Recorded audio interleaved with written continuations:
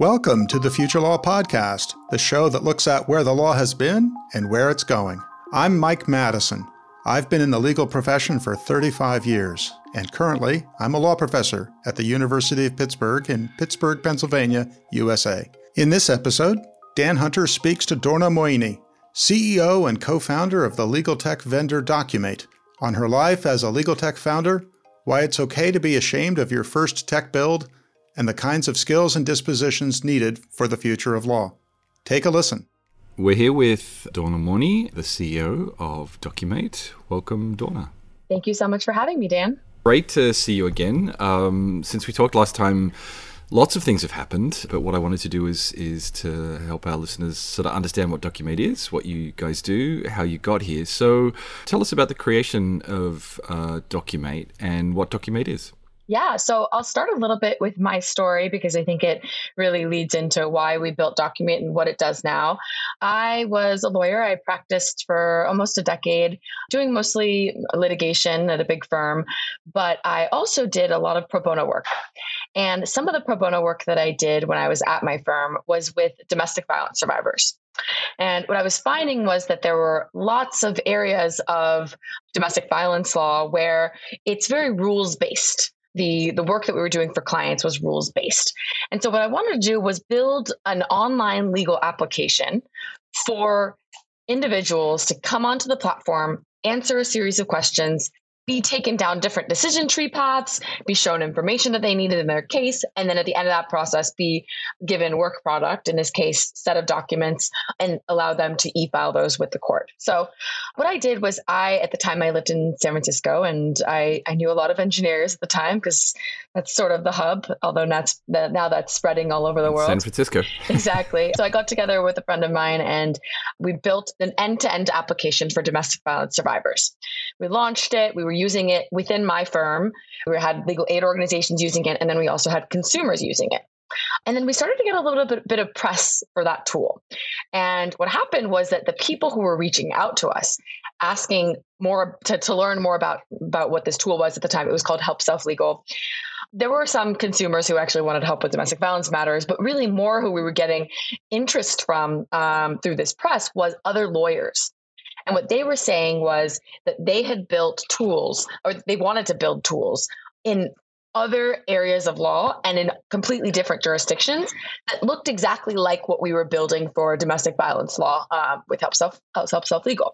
So what we did is we sort of took a step back and we realized what we really need to do here is not just build content-specific tools for specific areas of law, but rather what we need to do is actually build a base platform on which anyone can build anything in any area of law. And so that's exactly what Documate is now, is a no-code platform for building your dream without having to hire a software developer as a lawyer.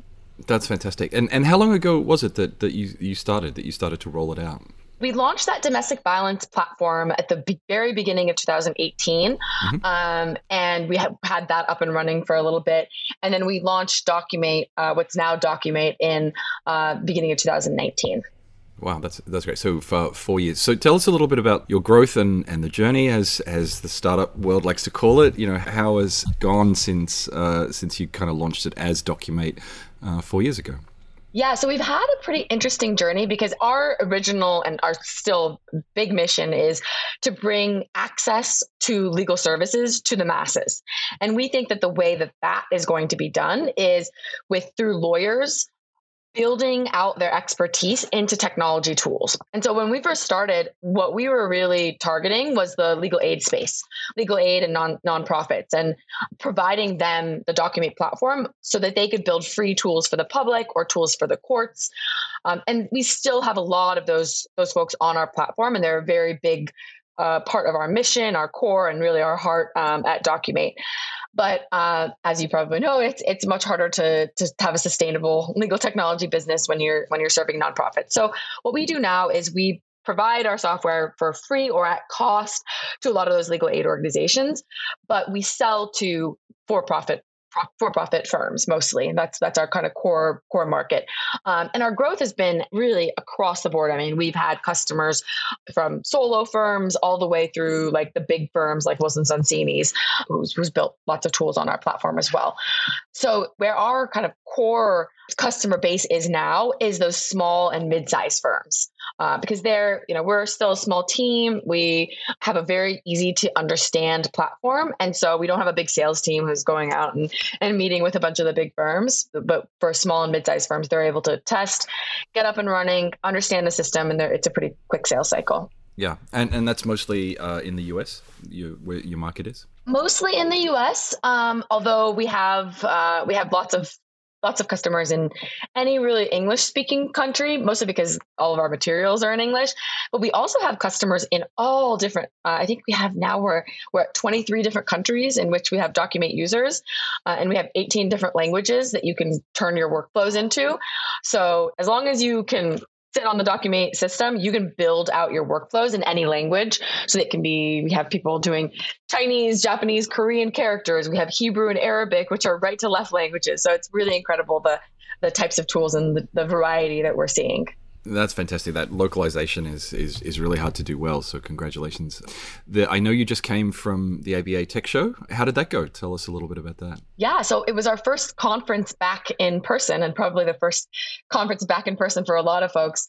It was great. I mean, they had a really good turnout. People who were excited to get back out there and learn about new tools, and a lot of great vendors too. So we got to see, they always have Startup Alley, which is fun because you see all the new tools that are coming out onto the market. And fun fact, we actually launched Documate at 2019's Startup Alley at ABA Tech Show. So it was kind of fun to have that come full circle. We had a full size booth with, people from our team talking to everyone, lots of swag.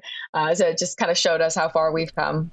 Yeah, you look like an actual company now. That's fantastic. Yeah, it's exactly. That's very exciting. If I can dig into that aspect of it a little bit, I'm really interested in your life as a legal tech entrepreneur. Obviously, very different from life as a lawyer. We're interested this season to sort of talk about skills and competencies, and how that actually might differ, say, between a legal tech startup and doing legal ops within a firm or something like that. So, tell us a little bit about the sorts of skills and competencies that you've had to develop within this new environment as an entrepreneur. How does it differ from being a lawyer? Yeah, definitely. So I think that a lot of those skills are actually pretty transferable in ways that you might not think of and that may not be obvious on their surface.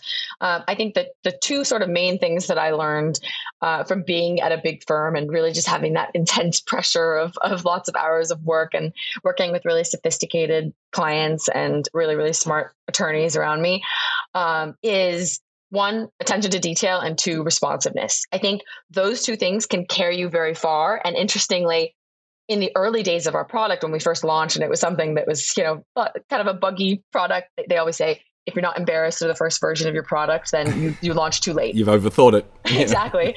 But I think that what really got us customers in those very early days, when we had this very nascent product that people didn't, document automation wasn't really a thing that was on every single lawyer's mind as it is now. Right. But in those early days, just being responsive to client requests, responding to them in a professional way, and really being detail oriented in what we were building in terms of a product, which is something that I learned from my years in law school and at a firm, were super, super valuable to us. You go from working at a law firm where you're really doing the same thing mostly every day. You have a core set of skills that you have, but as an entrepreneur, you're doing everything. And I think every one of those areas, on my to-do list, even to this day, is broken up within different categories of roles and responsibilities that I haven't hired out for. So engineering, definitely have a whole team for that. But sales, we don't really have a sales team yet. We have customer success and customer support, but we don't really have an outbound sales team. So anything that is there, I'm doing. That's it. Yeah. Exactly. Building out a product and doing product development is very similar to thinking about your case and determining how you're going to choose witnesses or how you're going to choose the evidence that you present inside of a brief. Research, super, super critical. How are you going to survey your users and make sure that you're providing them the things that they want to see in the product? How are you surveying the market to see what exists already out there, doing your due diligence there? It's, again, something that you learn a lot of and is part of your daily life as a lawyer. Sales, again, is really similar to the business development that you do at a law firm. Marketing in general is something you're doing all the time within a law firm, not only when you're outward facing to your clients, but I mean, I was a litigator, so maybe I'm not sure if this transfers exactly in the transactional sense, but as a litigator, you always have your marketing cap on, and every brief that you write and every interaction that you have with the court or opposing counsel, you know that that's going to be seen by someone else. So I think all those skills really transfer quite a bit. So another aspect which is interesting about you and sort of more generally about what I'm sort of noticing in legal tech these days is there are a lot of women entrepreneurs, and especially women who are leading legal tech startups. Have you noticed a change over the last few years, or do you notice that there's anything different about legal tech and sort of the representation of women? You know, one of the things that I think it used to be true is that, you know, the startup world was completely dominated by men. And dominated in the sense of just overrepresented. Just, you know, women found it very difficult to get in, a difficult environment. I was just wondering, your experience as a legal tech CEO and a woman, you know, whether that's been something that you've noticed over the last few years. I don't know the exact stats, but I know Kristen Sonde at Paladin. I don't know when the last one she launched was, but she does studies on this and releases statistics on minorities and women in legal tech. And I think last time I checked, the stats were still a little grim in terms of representation. But what I will say is that just anecdotally, the women who are in legal tech have been so incredibly supportive and willing to kind of lift each other up in sharing tips and tricks, giving each other feedback, really supporting each other with customers. So that's something that, at least within legal tech, I know has been really a huge morale booster for myself and for, I know, a lot of the other women who have founded legal tech companies. Yeah. I mean, one of the things that's interesting about startups is that you're so dependent upon the network and the support of others. And I think one of the reasons it's so important that women and minorities are represented within legal tech startups or within startups generally is that sense of having people who are like you, whom you could reach out to, that are part of your network, who will lift you up. And you know, white guys like me have had that for forever in the startup community. It's really great to see that that's starting to happen within the legal tech community for women and other minorities. You said at the beginning that you sort of started from the self-represented litigants, helping domestic violence survivors and others, and you've got a really, really strong access to justice program at Documate. Can you tell us a little bit about who you actually work with in that space? It's clear you have an enormous commitment to it, and I've been the beneficiary of that in some other stuff we'll talk about in a bit. But where does that come from? You know, how does it play out? You know, who do you actually, you know, like working with, and what are some of the nice stories that you get from the Ada Justice kind of movement? Yeah, so maybe I'll start with just a little anecdote about one of our early customers, who is a legal aid organization here in Los Angeles. And what happened was, and this was one of the things that in our early days led us to really continue building Documate, because it really confirmed a lot of the ideas and beliefs that we had about the legal tech helping with access to justice. So we had an organization here in LA, a legal aid organization who we were working with. They did these clinics on Saturdays where they would help people with their legal needs. And this specific one was a name and gender change form that they were helping people with in that process.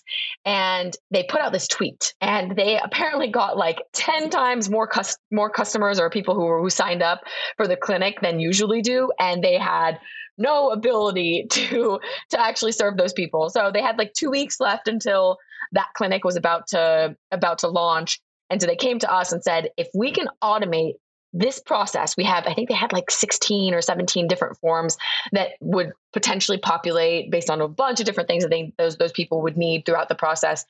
And they said, if we can automate this, we can cut down the time that it takes to serve these people by down to 1/10 of that time and serve everyone who's coming to be helped at this clinic.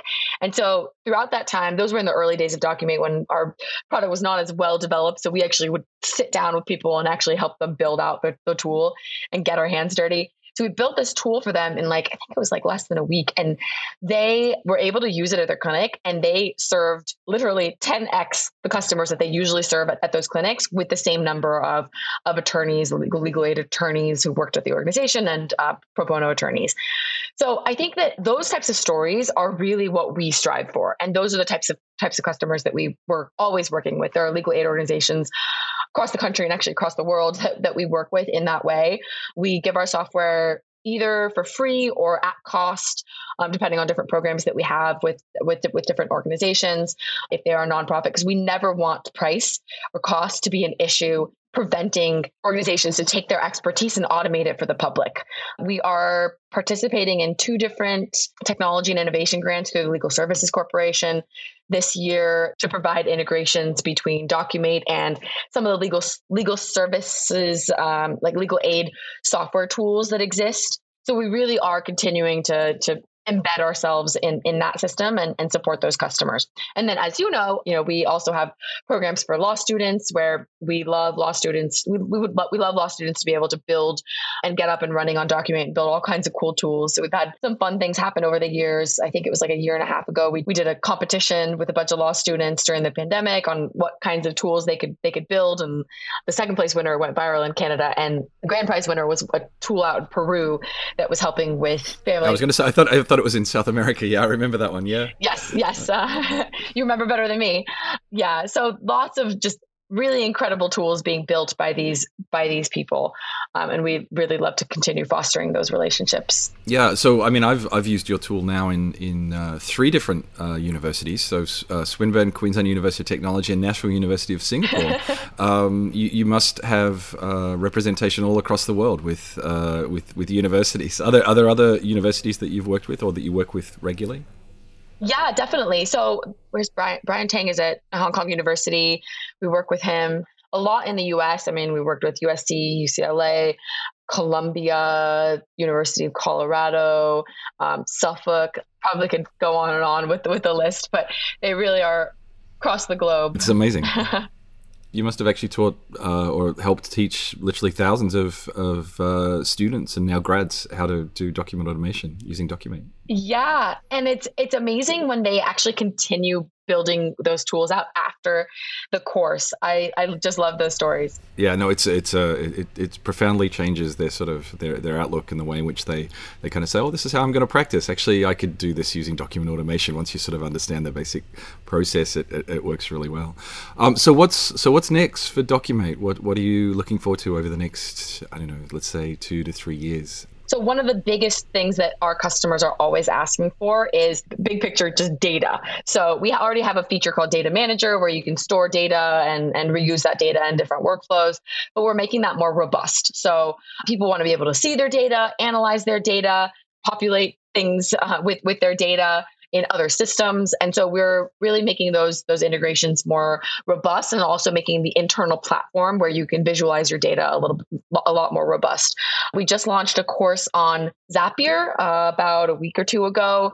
And I don't know if you have used Zapier, but Zapier allows you to kind of pass data back and forth between different applications. Yeah, so a lot of people who have taken that course have learned, obviously it centers around how you can use Documate with Zapier, but it also teaches you just how you can use Zapier and what all of those functions inside of Zapier do.